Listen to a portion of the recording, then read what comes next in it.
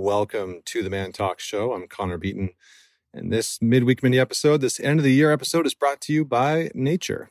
So that was it was a pretty bad dad joke, but I'm sitting outside right now, and I wanted to bring this last episode of the year to you out in nature. And so I'm sitting outside, so you might hear some birds. I apologize in advance for maybe the lack of audio quality, but you get to hear some calming nature.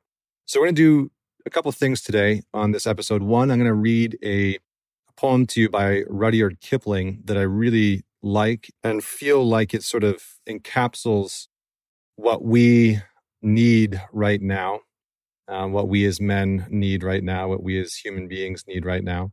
And then I'm going to talk a little bit about recapping your year and what you can do or how you can approach finalizing this year. And so if you're looking for a tool and a resource, definitely check out the Shadow Work Guide. It's on my website. You can also go to Man Talks on Instagram and download the free Shadow Work Journal. I created it just for you. It's a lot of people, a few thousand people actually have already picked it up. And so it might be a good tool for you to just find a deeper level of self-discovery while you end off this year. So let's get into the poem. The poem is called If by Rudyard Kipling.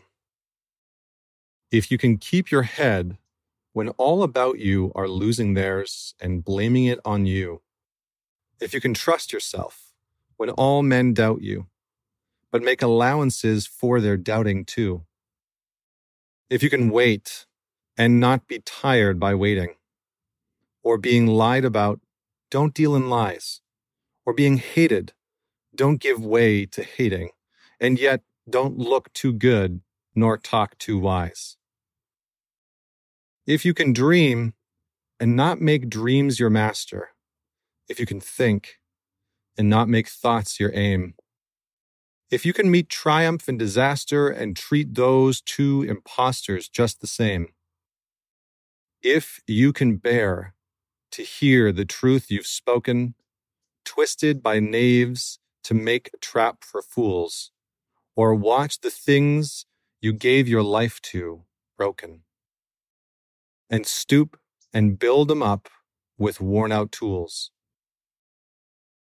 If you can make one heap of all your winnings and risk it on one turn of pitch and toss and lose and start again at your beginnings, and never breathe a word about your loss. If you force your heart and nerve and sinew to serve your turn long after they are gone, and so hold on when there is nothing in you except the will which says to them, hold on. If you can talk with crowds and keep your virtue, or walk with kings, nor lose the common touch. If neither foes nor living friends can hurt you, if all men count with you, but none too much, if you can fill the unforgiving minute with 60 seconds worth of distance run, yours is the earth and everything that's in it. And which is more, you'll be a man, my son. So I love this poem for many reasons, because in many ways, it's sort of a father figure almost giving sage advice or wise advice to a son. And as some of you may know, you may have seen, I'm having a child in 2021. Vienna and I are pregnant. And so I had a friend send this to me the other day, and it really hit home. I felt like it was quite poignant. But there's many pieces to it. There's many pieces. It's really, I love this poem because it's really calling us and reminding us about finding a deeper sense of balance in times of chaos, of not being pulled into disaster, of being okay with failure, of not getting so attached to our dreams that they become our master. I love that idea, because for many of us, when we dream, we we sort of become enslaved to them.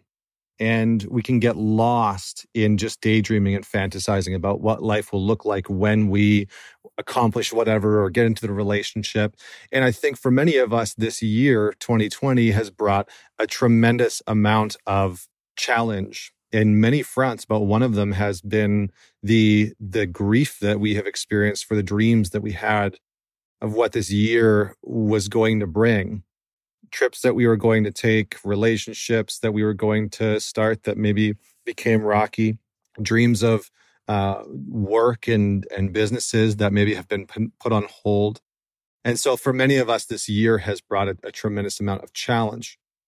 But this poem is just a potent reminder to allow us to move back into the existence and the space of being present with both sides. And this is what I wanted to talk about. As you wrap up this year, my main question for you that I would like for you to journal on is twofold. One, how did I hold paradox this year?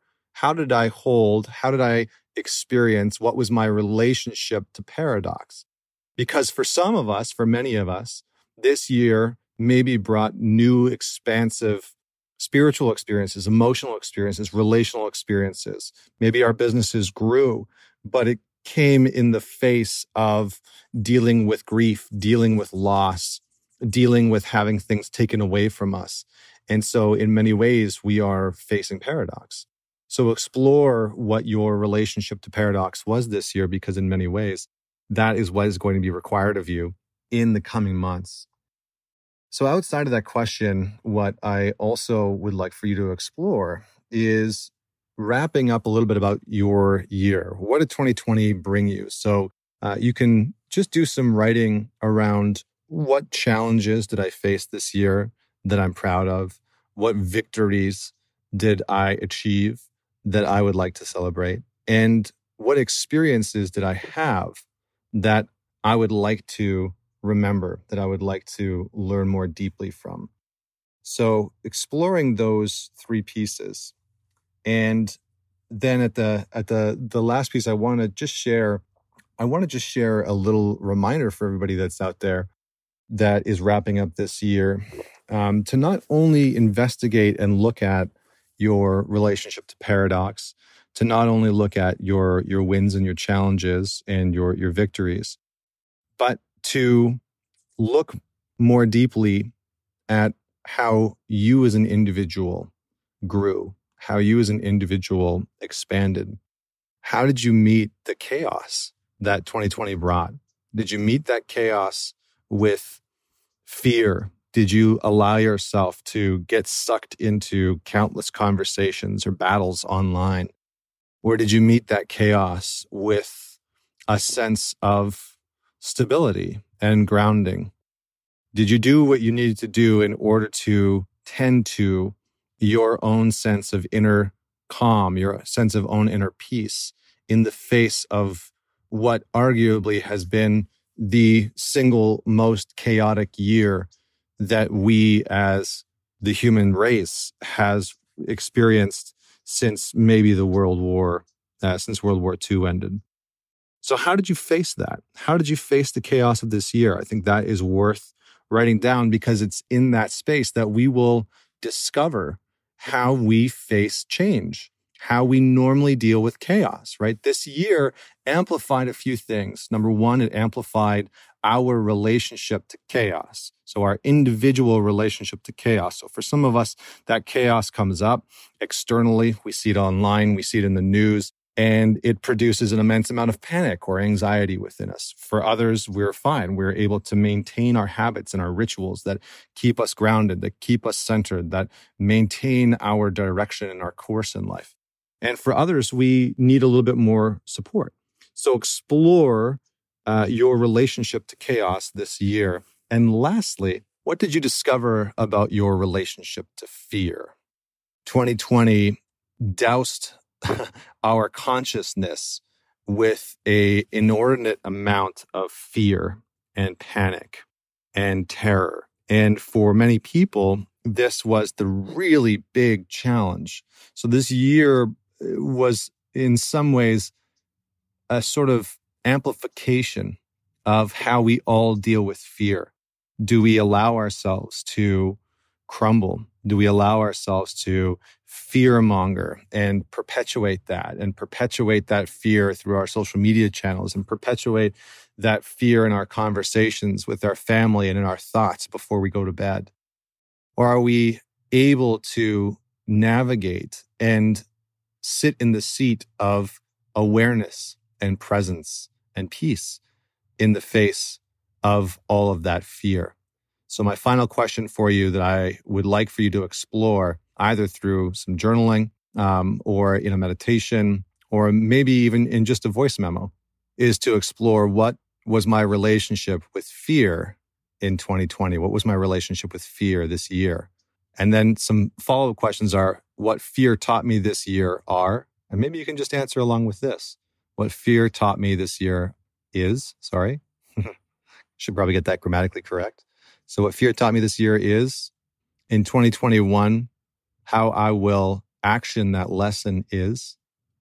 And if I could allow myself to be more grounded in the face of fear, I would need to. If I could allow myself to be more grounded in the face of fear, I would need to. So this is just a reminder for you to look at how to prioritize the things that are going to set you up for success. Many people are going to try and preach, New Year's resolutions, which, don't work for the majority of people. A lot of people are going to, really try and start new habits in the beginning of January. But what I would really invite you to do is to cultivate a deeper sense of awareness of how you as an individual, as a man or as a woman, face fear and chaos, because it is this relationship. Knowing this relationship is in some ways a deeper key to liberation and is a deeper access point to our inner sense of salvation and peace and grounding and love and self-leadership and self-regulation. Because for most of us, we have walked through life not truly knowing what our relationship to fear and chaos are, because when they arise, we are swept away by them. And 2020 was the year of fear and chaos. And for some of us, we may have spent months getting swept away by the current of chaos and fear and anxiety. And so to better understand our relationship with those things and to come back to the practices, the rituals, the routines, the disciplines, the habits that we actually know bring us back into a seat of presence, of grounding, of awareness, of peace, of joy, of connection, of intimacy. This is the direction that we want to shift our consciousness. This is the direction that we want to aim our mind's eye, that we want to sort of fix our inner compass towards, because life will always be chaotic and it will always have a certain quality of fear in it if we let it. And so to develop a deeper awareness of our relationship to fear and chaos, and to understand how we might be attached or enmeshed with it in some areas of our life, and the people that are in our life that maybe we get caught up with and we get stuck in that fear trap. I'm sure that we all experienced that this year, where we were having conversations with people and all of a sudden, you're down the rabbit hole of conspiracy theories and fear mongering, and you can feel your body just tensing up, and the inner desire to go and have a drink or smoke a joint or tune out and watch Netflix or have a cheeseburger, smash popcorn in your face suddenly gets exponentially higher. And so these coping mechanisms and the people that surround us that sort of spew this fear, we need to be aware of. And we need to make sure that we are cultivating the rituals and the routines to develop a better connection with our sense of inner strength and inner leadership and inner resolve.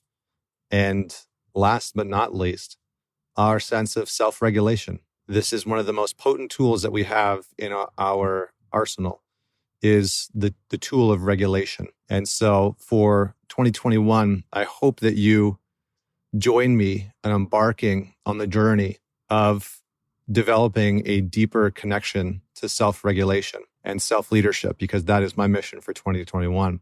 So thank you so much for being a part of this podcast. Thank you so much for tuning in to my show, being a part of my platform. Please share this message. Send it to somebody that you think will benefit from diving into these questions and hearing this content. If you want to share, please do tag me at ManTalks on Instagram. And I will see all of you. I will hear from all of you, hopefully, in 2021. So be well, finish off your year strong, maintain your routines, your habits, continue your disciplines, and continue to come back to a sense of deep self-regulation, self-trust, and self-connection. Be well.